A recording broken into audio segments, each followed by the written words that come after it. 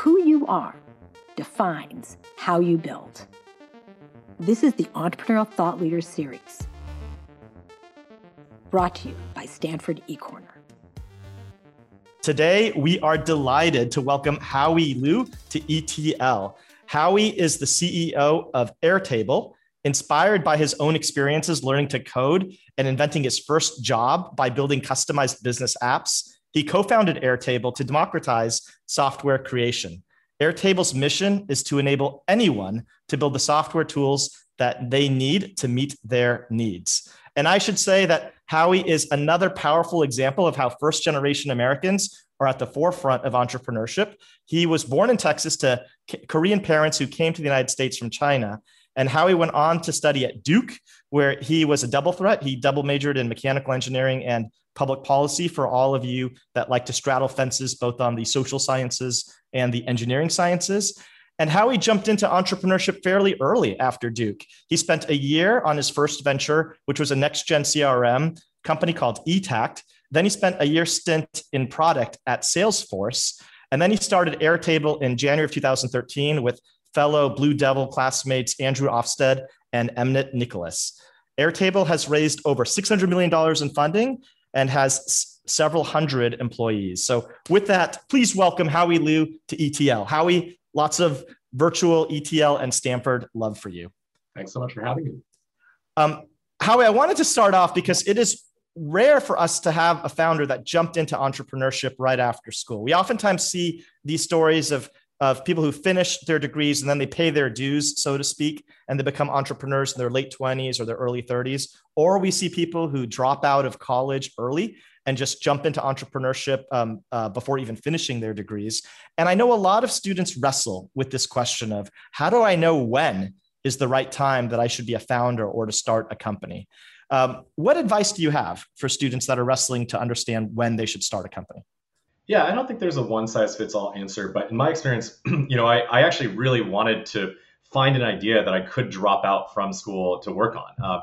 And so throughout high school, end of high school, and even throughout college, I really kind of pivoted or iterated through a lot of different ideas. I prototyped some of them. I was learning how to build web apps, and at the end of the day, I never found one, or I never ended up building an idea out to a point where I felt very high conviction that this was not only something I could build a product around, but also could build a business around. So I was always sort of interested around not just kind of building a V1 product, but thinking through a few more chess moves ahead on the board and saying, how can you get scale with this? What would the revenue model for this business or product look like long term? Are there any reasons why this product might get early traction, but then kind of get shut down or not, or asymptote early on, right? So I went through lots of ideas ranging from some stuff in real estate and finding apartments, to apps that were more consumer and internet social,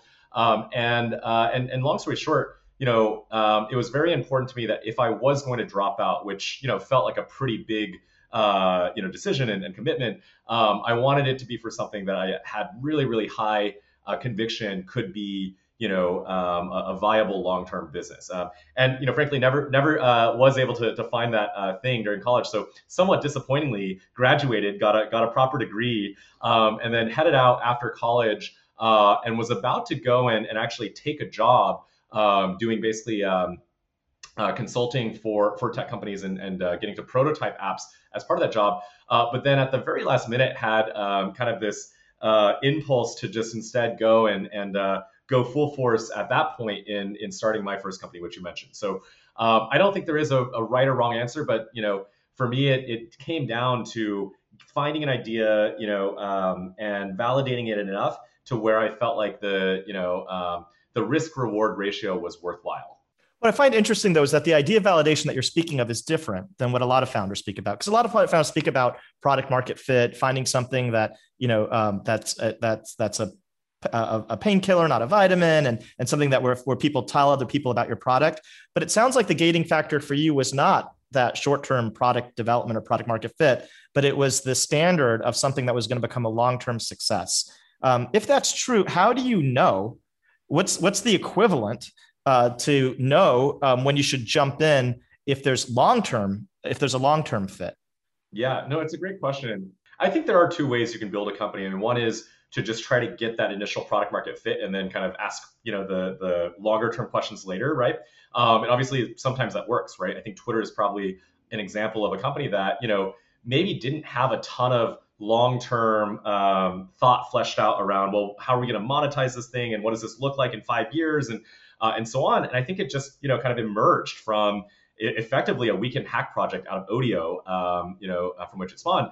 And it just sort of took off, right? And so I think you can sort of build first, get traction, and then ask questions later. I think there's also a different way, which is you kind of try to go and de-risk the long-term, kind of outcome for the business by saying, what is the business plan basically? And you don't literally have to write a business plan. I don't think I ever wrote, a formal business plan, but asks us a lot of the same questions that one might while writing one, right? Like, how do we, beat competition? Like, if this is such a great idea, why aren't there other people doing it? And like, even if there aren't any right now, if we go and kind of build this product and get some traction, what's to stop a competitor from coming in and doing the same thing better, right? Or beating us, to win the market. So I think it is important to if you're going to pick the latter path, and de-risk more of the opportunity up front, to ask the right sorts of questions. And probably there are some great resources out there around how do you kind of write a business plan and what are the questions you want to ask. I'm personally a big fan of the Peter Thiel class lecture essays that talk about these various questions or ways of thinking about startup ideas. The 0 to 1. So I just want to really have people grok this, because I think everybody right now, the mantra is always around, having some proxy for how much people love your product, either by a net promoter score, or Sean Ellis has this growth hacking methodology. Yeah. But this methodology is a long-term lens. And it sounds like the checklist that you're talking about is the questions that Peter Thiel will put forth on thinking about how network effects sort of in the long term. And it sounds like maybe it's a combination of doing something differently in the short term that leads to lock in the long term. Are there any other specifics and I say this because I know our students always have this question about, they're going to have jobs to join and they're going to think about, what is compelling enough for me to say no to a 6-figure or 7-figure, or not 7-figure, but like these 6-figure salaries that are being thrown at young students these days to jump in and start a company. And I think the wisdom that you're giving is fresh and different. And so I just want to make sure that gets heard. Yeah, for sure. I mean, I think in a way it's sort of you're shifting risk between, TAM risk. If you build this product and even if you get traction, will you have a large enough TAM, and will you be able to capture enough of that TAM to make it all worthwhile and build a large and enduring business versus, initial product execution risk, right? Like, can you even get the traction in the first place, right? And I think both are, kind of valid forms of risk that, you should think about. But in a way, like, the worst case scenario is if you haven't thought about either, right? And so neither do you have a product that's kind of taking off in the short term, nor have you, kind of gone and made sure that once you get traction, that there is kind of a light at the end of the tunnel that will be fruitful, right? So I think you kind of have to at least, vet one of the two. And like, if you're going the, kind of build product market fit first, approach, then I think it's really just about, prototyping things, building them, and then being able to like get early customer feedback as soon as possible, right? And I think this is something that probably the C-Blink, kind of methodology really ascribes to. You just go out and try to get, customer validation, show, rather than tell that this is going to work, versus hey, let's plot out, what this business looks like long term, right? What's the 5-year roadmap? So if we build this first, how are we going to sequence that to get to a winning outcome in the long term? And I will say, people have revisionist history here. They will say, when we started, we had this big vision, but usually when we dive into the details, the reality is different. It's a lot of fumbling towards victory and co-creating things through luck. But are you saying that you actually did, when you started, you knew where you were going to go? You had this vision and you were playing 4-dimensional chess in terms of understanding the different stages? I don't know if we were playing 4-dimensional chess, but we definitely had a clear idea of where we wanted to go, right? In 2012, we made an internal vision deck that also kind of had like a rough business plan around it. And it basically described more or less like our 5+ year roadmap. And I would say in like kind of rough terms, we have been executing against that, right? Like we wanted to start with effectively a relational database that anyone can use, sort of like a Microsoft Access or a FileMaker Pro reincarnated. But then we would eventually build the ability, layers of greater customizability around, logic, right? So now we have something called automations in Airtable, which only just came out about a year ago, where you can say, if this, then that, type logic inside Airtable, right? At some point, we're going to allow for interface customization on Airtable. And so these were all parts of the original, vision that we had set out to execute against. And I think we also had some idea of how we thought the market would evolve around us, right? So, we described our position against project management tools, and we've kind of watched over the past 5 years, or really like since 2013, so almost 8 years now, how the project management tools like Asana or Smartsheet, et cetera, have evolved in the landscape. So I think we did sort of do a lot of that legwork up front. We ended up spending almost 3 years building the product before even launching it, right? And so just the amount of time and investment that we put in before getting real, kind of at scale, customer feedback loops. I think what was a function or kind of what was feasible because we had done more of this upfront, kind of TAM and kind of market validation. So we need to dig into this because I think this is a singularity in terms of what we've seen. And I think it's very, very refreshing and I think, it's almost like old school entrepreneurship of actually having a vision, a long-term vision, and then executing against that. And I should say, everybody these days calls themselves a platform. It's almost an overused term, but you guys truly have built a platform. You're building software that builds software. It's very, very meta. But it's true, and you've legitimately done it. And so I want the prospective founders to really grok this or understand this, because the conventional wisdom these days is launch yesterday or launch today, and then the weapon that you have as a founder is to iterate quickly.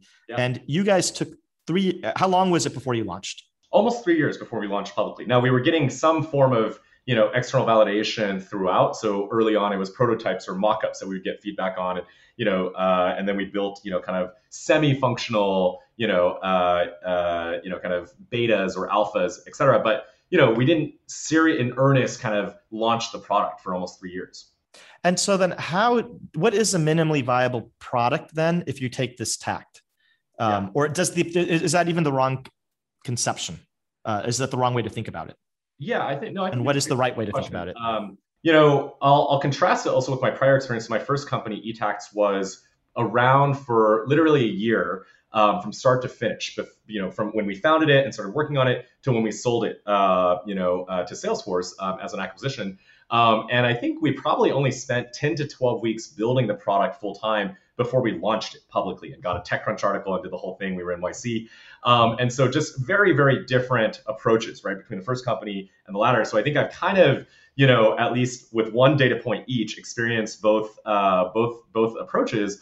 And I will say, like, first of all, emotionally, they're very different, kind of journeys, right? In the first case, it just felt like this constant, furious sprint to try to get to the next milestone. And, we didn't really know what the future would hold. Like there was never really any, kind of clear or certainty around like what the next 5 years would look like. But, what the only thing that mattered was getting some form of forward progress. It was almost like we were these simple vector machines that were just sort of pivoting around and trying to find what is the right direction to go to descend the gradient.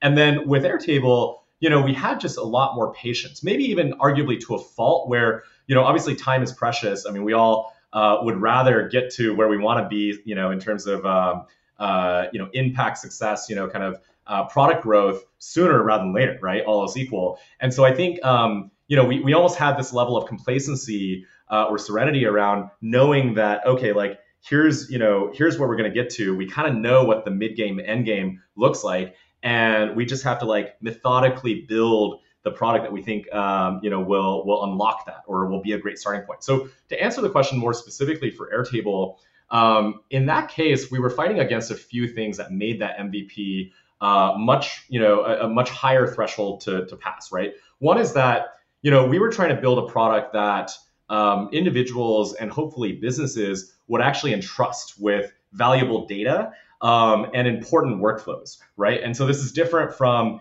being, for instance, a consumer, kind of social product where the stakes are fairly low. Somebody can just go and try out a new product like that with little ramifications if it doesn't work out. Whereas with Airtable, we're trying to get companies to, people and companies to actually put, important business process into Airtable, right? And, if we went down, if we went bankrupt, if we lost their data, that would have serious consequences for them, right? So that was already one reason why the stakes were higher. I think the second was that, we were also trying to replace existing, kind of behavior, right? So, we weren't just trying to add a new thing into people's lives, as sometimes, again, like, consumer internet products, they're trying to add a net new thing into the, kind of suite of products that you use. TikTok isn't necessarily directly replacing your usage of Instagram, YouTube, et cetera. It's kind of adding a new thing, right? And so, you don't really have to worry about, replacing one for one all of the functionality of the existing product. Whereas for Airtable, we were trying to get people to displace other products with Airtable, whether they be, project management tools that were more task-centric, Trello, et cetera, or even spreadsheets, right? And spreadsheets in particular were a challenging one to replace because, if you think about Excel or Google Sheets, they're pretty sophisticated products with a ton of, complexity. And I mean, the number of lines of code and like, countless, probably millions of person hours of engineering effort, if not more, that have gone into Microsoft Excel over the past 3 decades to form the product that it is today. I mean, it's gargantuan. And there's no way that we could get to perfect feature parity against that product. And yet we wanted people to replace their existing usage of Excel, especially for non-numeric workflow use cases where they were really kind of using it as almost like an app or an app builder as opposed to a number crunching tool. We were trying to get them to replace that existing behavior with Airtable. And so I think there was a higher threshold. Like we couldn't just have a weekend hack project version of Airtable that people would use instead of a traditional spreadsheet, right? So I think we just the nature of our product and the bet that we were making around why people would use us over the prior art necessitated a much higher kind of MVP threshold to cross. And then the reason why this shift occurred is because previously you would have people that would hunker down for years, work really, really hard, pop their heads up, and then realize that this beautiful product had no match. There was no product market fit. How did you still were able to actually, was the difference here because you knew what the target was, that you were dealing with these antiquated old existing incumbents, and so the specs were really clear? Or how did you avoid that pitfall that has pushed the whole community in this other direction now? Yeah, for sure. I mean, we certainly didn't want to just be so arrogant as to believe that, we could stick our heads in a, huddle down and like Steve Jobs just come up with like a magical new product that for sure everybody in the world would want. So I would say that we were pretty iterative in terms of de-risking the product market fit, even if it didn't entail actually launching the product. So early on, in the earliest days, we were going out and just talking to lots of other people who had worked on similar products, right? Whether it's, Steven Sinofsky from Microsoft, who had overseen Office and Windows, and kind of getting his feedback on our idea, right? Or other people who had worked on similar products, right? There were a number of low-code companies that existed 10 years ago, right, and never quite made it. And so we kind of wanted to go and talk to these founders and other operators and figure out, why isn't there already a product like this that's mainstream, that's successful? Why did your company not kind of ever quite kind of hit that ubiquity, right? And so we did a lot of that kind of early research, just like trying to figure out like what was the prior art, who else has thought about this idea in the space. Subsequently, we kind of developed our own thesis, or it kind of corroborated our thesis that, none of these products were good enough. Like, I think there was a certain threshold we believed where, if the product was hard to use, if it was too complex, if it just wasn't a viable replacement for Excel or Google Sheets, then people wouldn't use it, right? So there was almost kind of like, we believed that there was a binary of either your product is better enough and intuitive enough to kind of replace existing behavior, or it wasn't. And then if it's not, then you just kind of die this very slow death where like you have a few people who are kind of enthusiasts of your product, but it never quite catches on in a mainstream way. So, that's kind of what the conclusion that we came to. And we had some validating conversations with, people who did, work on products like this and actually felt pretty strongly that this could be a thing, that we were onto something, right? I think Steven actually had pretty positive feedback for us. And, we also talked to somebody who had led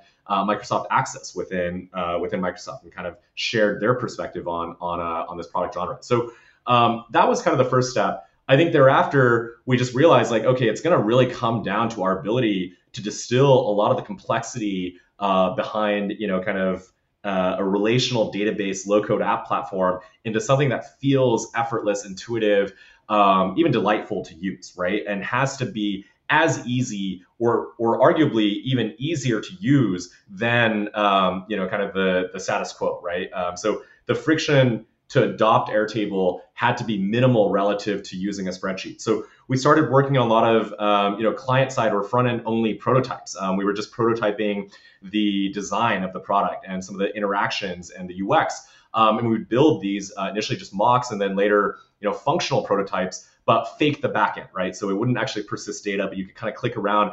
And we started testing those with different types of knowledge workers in different use cases, industries, saw how they use their existing tools and then asked them to kind of replicate a workflow or see if they could understand how our product worked. And there were just kind of these subsequent milestones like that where, we would go and validate the next big risk, right? Like, can we design a product that actually is intuitive enough? Okay, if we can do that, then can we actually get people, even if the UX is theoretically intuitive enough, can we actually get people to shift their data over to our product, right? So then build a backend that's functional enough to actually persist data and like get people, even on small scale to see if they can actually start using Airtable. And if not, then why, right? So I would say like every 3 to 5 months, we were probably de-risking a different question about the viability of this product market fit, leading up to actually launching it and then just crossing our fingers and seeing if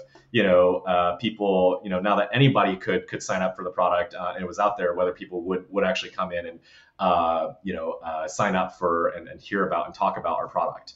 So there was still these user interaction feedback loops that you're doing constantly. It's just that it took a lot longer to get to the MVP or the actual product. Yeah, exactly. And the form of customer feedback was not necessarily just putting out a production ready product that anybody could self-serve sign up for, but really kind of testing specific hypotheses or vetting specific questions in sequence with customers or users. And it was built sequentially, or was it also built in parallel where you're doing the front end and then the back end with a different team and then combining them to the two at a point in the future? It was, early on, so it was just Andrew and myself, and we were just working on the front end. So I think there was a long stretch where we didn't even touch back end code. I think at one point, we even tried faking a back end by using local storage or cookies to persist the data. So it was completely hacked, right? Like you would open up the browser and, it would literally, if you opened up a different browser or a different computer, like your data wouldn't be there. And there was not even an authentication system. So it really was just kind of a hack to test the front end UX. But then at some point we built a back end and, but it was very deliberately just a minimal back end. Like we didn't overinvest into the infrastructure, even though we knew we would need to go and at some point, for instance, we, once we validated that we thought this product would work from a UX standpoint, then we invested into building, for instance, the real-time, architecture that would allow, multiple people to collaborate on Airtable for it to handle, kind of merge conflicts, et cetera. But we didn't want to work on that upfront because we knew it would be hard. And it also wasn't the crux of, whether people would ultimately adopt Airtable, right? We knew that real-time collaboration was a solvable problem, a hard problem. And yet, the difference of, kind of building that up front versus punting it till as late as possible before we launched, that wasn't going to give us useful signal, having real-time or not in this prototype. And your investors were on board with, did they sign up knowing it was going to be 3 years before there was going to be a product release? Or was that? I don't think we ever, committed to a specific timeline. And truth be told, I don't think any of our investors expected it. I don't think we expected it to take 3 years from start to launch. Now, to be fair, I think the first year, over a year of that 3 years, we hadn't raised money. So it was just, kind of two people bootstrapping, kind of burning our own savings on a ramen diet and working ourselves on the product. And can you talk about that? Can you talk about the role of co-founders when you're building these Howie Liu endeavors, these big ambitious endeavors? Is there a difference in terms of the role that co-founders play? And was everybody on board with, was it one of these things where people were thinking it's going to be a year and it ended up being 3? Or was everybody on board from the beginning saying we're going to go invest 3 years of our life before we Yeah. release? So to answer that last question first, I think it was somewhere in between. I mean, I think we were, very committed to building a long-term company. We had gotten fully on board with this vision of, hey, if we pull this off, this isn't just like a, kind of a little marginal product in the world. Like we might actually build a really meaningful platform that enables, people around the world to create useful software applications, and in a way to like kind of open up the power of software as a medium for building useful value to an order of magnitude more people than it's currently exposed to, right? And so I think we were excited enough about the long-term possibility, and then financial upside, believing that the kind of ultimate kind of success of this company could imply building something on on the level of a of another Microsoft, right? If we are the platform that every company, every individual out there in the world uses to build useful applications. So, we were excited enough about the end game to be very patient, I think, in kind of the short term. But I also don't think we went in and ever like thought, it would take 3 years to actually launch this product. I mean, if you had asked me, I probably would have said very naively. I mean, as engineering timelines are certain to always, kind of end up inflating with the fractal of complexity that you don't see up front. We probably assumed we would launch the thing in like 6 to 9 months, right? And so it definitely ended up expanding far beyond what we expected. I think if I could go back and do it again, I would also, probably hire more aggressively upfront, because hiring great people, first co-founders, but then later, employees, is one of the greatest forms of leverage to building, quickly building a successful business, right? As it turns out, like, hiring great people, isn't just a way to execute on what you already know you need to do, but those people help you figure out what you need to do in the first place. And they kind of help shape, the product itself, not just implement the details of the product. So, I think it's critical to hire and hire really well early on. It's not easy, right? Especially when you have no brand as a company and you have no real traction, and maybe at best you have some funding that you've raised, but it is hard to attract the very best talent, right? So I think hiring co-founder or finding the right co-founders is really important, because the co-founders are the ones who are going to be fully bought in, to the kind of to the vision, to the company, even if there's kind of no clear indication that it's going to work, right? I think that's almost like definitionally what makes somebody, kind of a founder, as opposed to, somebody who's an executor, both of which are important. But the founder is kind of like willing to take this giant leap of faith and like almost like, stretch their imagination or stretch their disbelief against all odds that this thing is going to work. So I think that's critical. I think, and part of the value of having co-founders beyond obviously, having people who can help you think through all the hard problems and actually execute, just be another pair of hands, doing all of, like you're going to wear so many hats in building the company in the early days. And, if you wear 30 hats, well, if you have co-founders, maybe you can like divvy those 30 hats up, so each only has to wear 20 or 10. But I also think another part of it is just the emotional, kind of the sharing of the emotional toil of constantly being in this uncertain phase of the company, right? Before you've actually hit that real, growth curve and product market fit. Like it's a very nerve-wracking experience. Even if you have conviction about, the TAM, you wake up day to day and you do sometimes wonder, what have I spent a year of my life or even 6 months of my life on? And so I think having founders that are really there as your partners in crime and kind of emotional support throughout the process is also critical.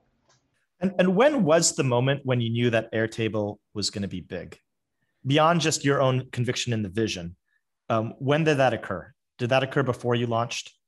Yeah, I mean, no, I think there were like I'll share a few of the key milestones, and I don't think I think there's always still questions of how big is it going to be, right? I think at this point, obviously we have a fairly scaled business. We're doing real revenue, and we have kind of larger enterprises than we probably could have hoped for in the earliest days. This soon using the product in really, really substantive ways. Like, in the case of Netflix, for instance, it's wall to wall effectively, and we power a lot of really important, business processes for them. But even now, I think like we don't take it for granted. I don't think we sit on our laurels and say, hey, we're for sure on the path to become, a Microsoft-sized company.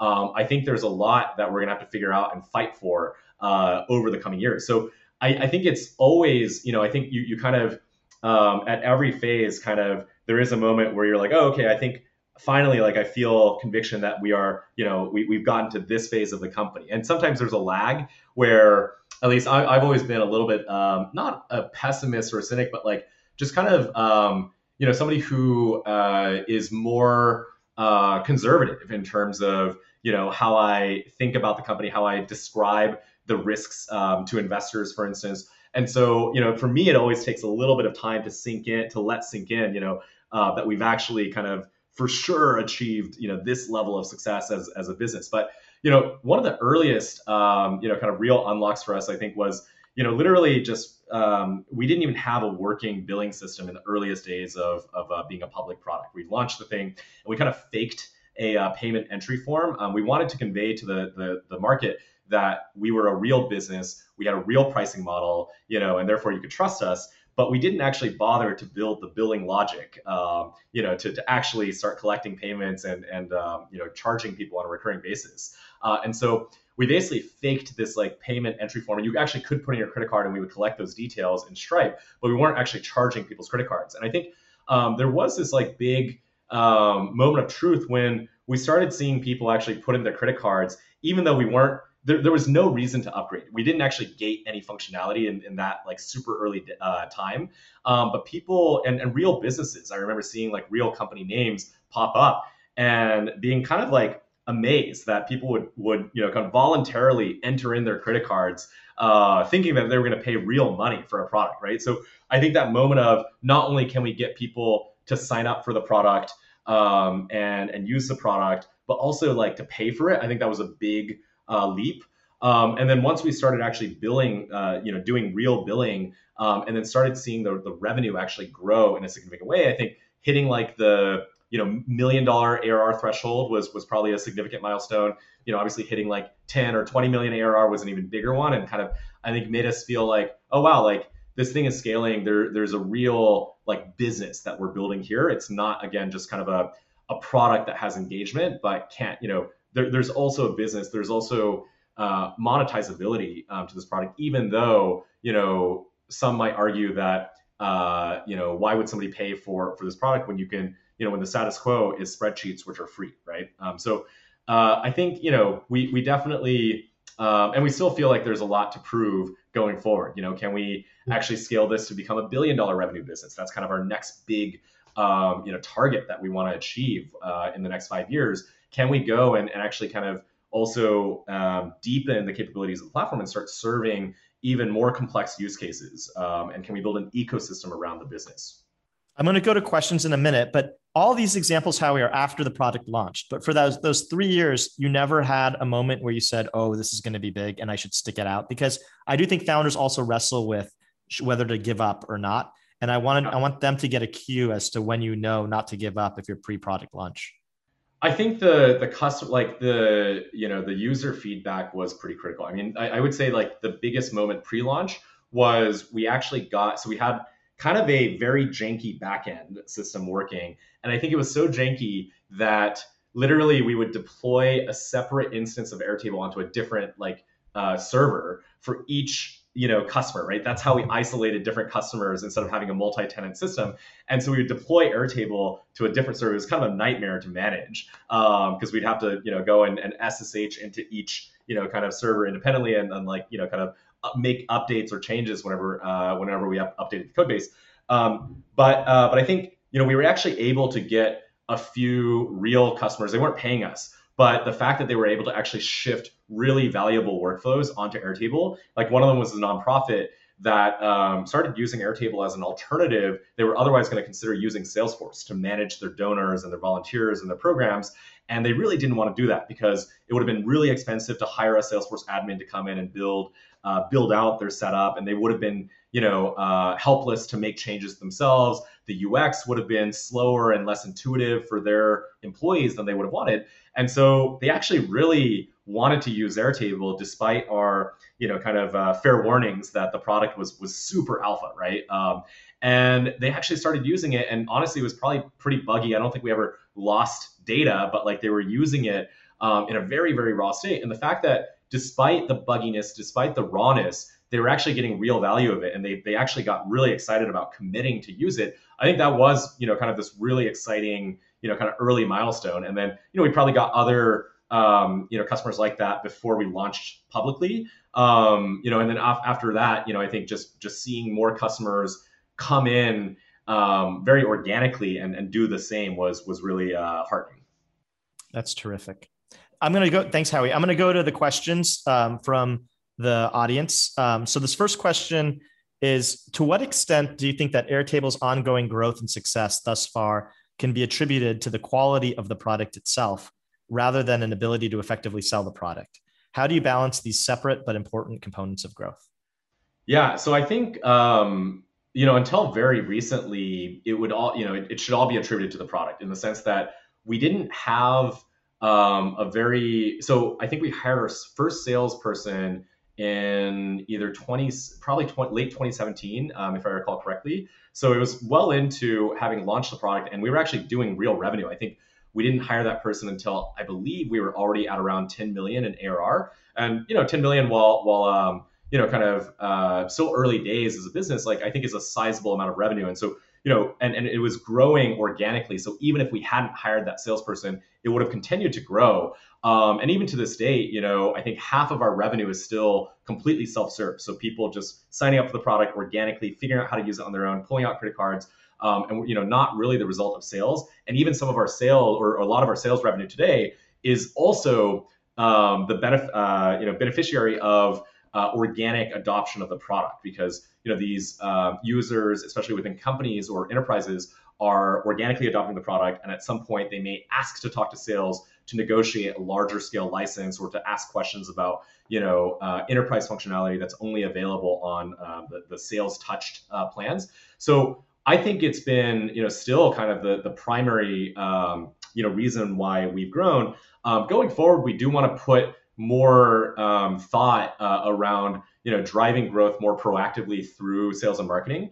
And so I think there's a huge market opportunity for us of every company, every enterprise could be using Airtable, and we could either wait for them to organically discover and adopt it on their own, or we can find ways to profitably go and target them through sales and marketing. So that's definitely something we're going to do. But I also think in the long term, having a really great product matters a lot. I mean, we're not going to become a really large business unless we maintain differentiation via product innovation. So at some point, we're going to have competition that tries to catch up to where the product is today, right? They can replicate everything that we have to date. But the key is going to be for us to keep, to be a moving target and to continue bolstering the functionalities of the product so that at any given point, we are the best product. We do have this edge and this lead against competitors. And then I think the second thing is, that's kind of how we're going to unlock more TAM ultimately. So, we're going to unlock new use cases, new customer types going forward by continuing to invest in the product. And for us, there's kind of this interesting challenge of it's not just about making the product delightful.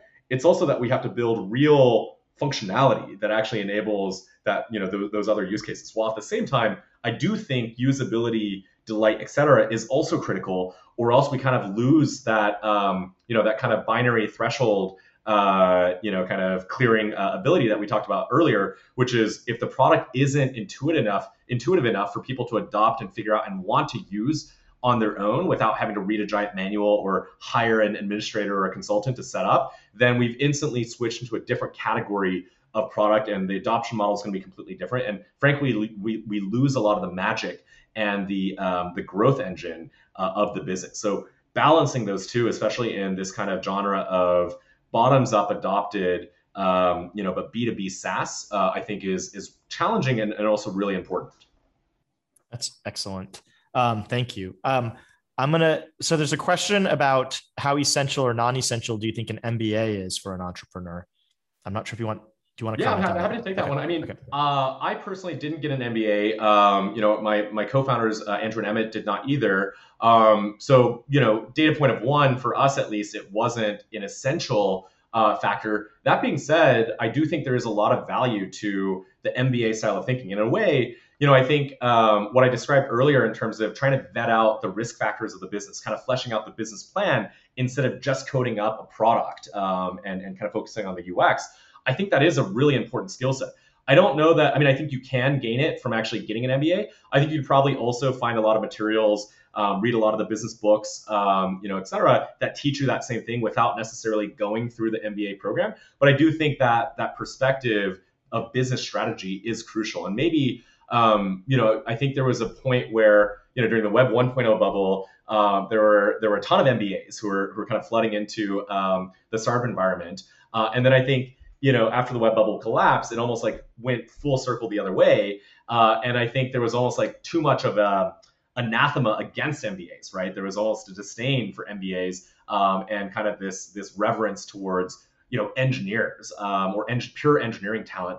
And I feel like now, especially with the rise of, B2B, SaaS companies, fintech companies, et cetera, these companies that are not just about building a beautiful product or a usable or kind of a viral product, which doesn't require as much MBA thinking, but instead you're building a real business and you have to think about strategy when you build something like a payments or a fintech company. I think the pendulum has once again swung to a balance where both are important, right? And so ultimately, I think it probably doesn't hurt to get an MBA, and the skill set underneath it is crucial for sure.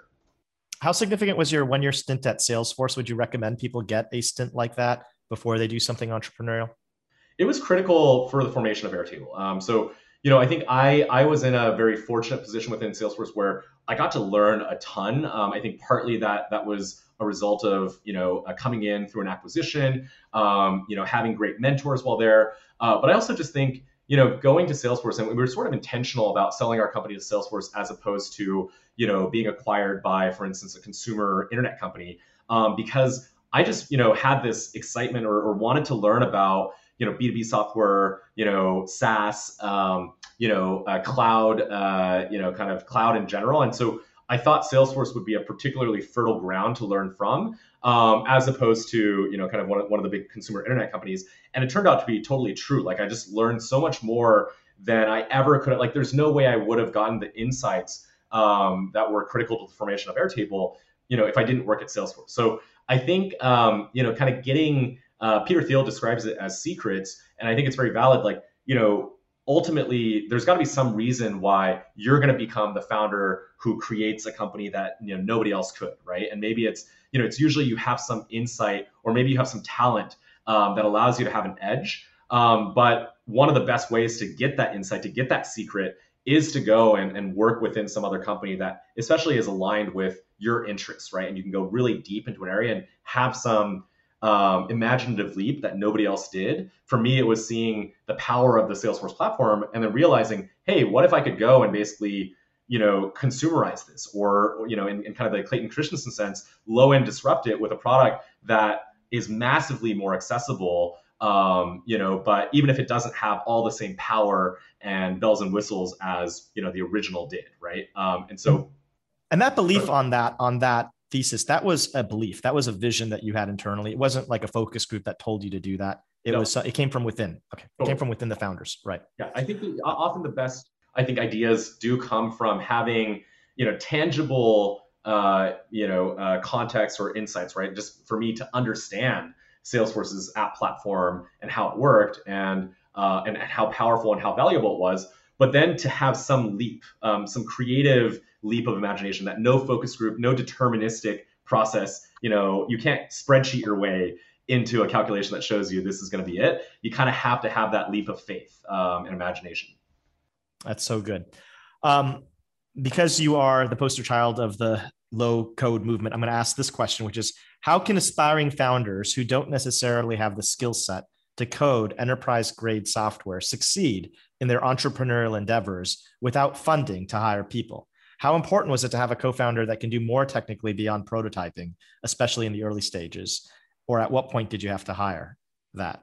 It's a great question. And I think the answer has changed a lot over the past 10 years. When I started, I came to the belief that it would be really, I actually tried to go and find throughout college, I think, people to team up with who were better coders than me. And I would focus on the idea and kind of the business strategy, and somebody else would focus on the coding. And then I just realized, at least for me at that point, I wasn't going to be able to convince anybody to code on my idea. Why are they going to believe me? And why do I get to come up with the ideas? And so I realized it was really essential, at least for where I was, to just go and become proficient at especially web application development. I had learned, some C++ programming in high school, just kind of autodidactically, and but decided it was really important for me to be able to code up any of my own ideas, at least to prototype form, because otherwise it would just be too hard to convince somebody else to do all the work for me.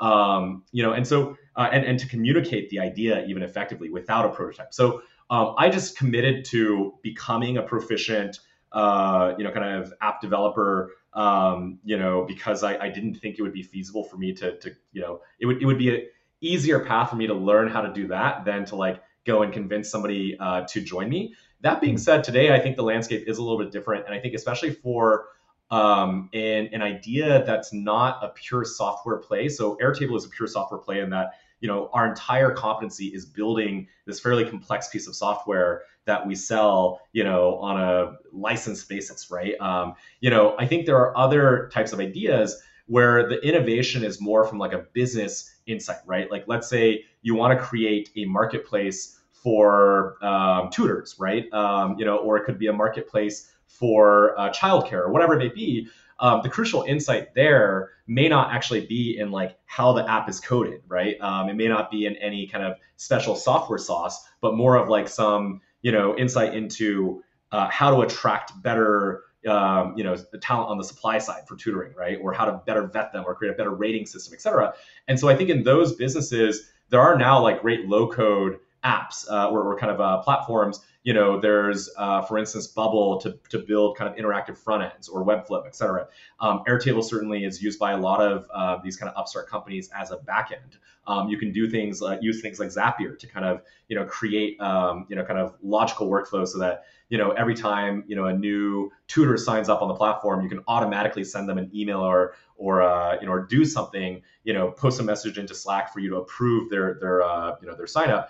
Or whatever it may be, without having to code that with lines of code yourself. So I think there are more low code tools now than ever before to kind of get, especially a non or kind of a more business oriented idea, off the ground without necessarily having a full-time programmer. Terrific. There's a final question on equity dilution, on how should an entrepreneur decide on the amount of equity they should give up on pre-seed or seed rounds? Yeah, I think the short answer is I think it's all kind of a little bit relative, and the valuations and therefore the amount of dilution you have to absorb in the early rounds has just changed dramatically from the time we started Airtable to now, right? So to some extent, you're going to be at the whim of just the market conditions, and even if you were the best company, back 10 years ago, you were just going to get a different valuation, almost by an order of magnitude, maybe more than you do today, right? I think if I recall correctly, Dropbox raised their seed round at something like a $4 million, kind of valuation, right? And I think probably today they could have raised, even with the exact same level of progress and team and product, at 10 times that, right, for their seed round. So it just kind of depends. I do think what actually matters more than dilution is the dynamic of investor expectations and value add. So finding the right investors who are going to be aligned with your vision and the timeline it's going to take, right? The fact that we raised from investors that even though we gave up a lot of the company early on, were patient and didn't kind of put a lot of pressure on us to launch too early or to sell the company when we hadn't launched after, kind of 2 years I think that actually ended up being more important in the long term than the marginal like 10, 20, even 30% difference in dilution that we could have taken or not taken during that time.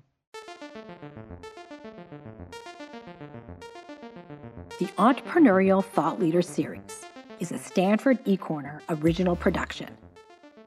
The stories and lessons on Stanford eCorner are designed to help you find the courage and clarity to see and seize opportunities. Stanford eCorner is led by the Stanford Technology Ventures Program and Stanford's Department of Management Science and Engineering. To learn more, please visit us at ecorner.stanford.edu.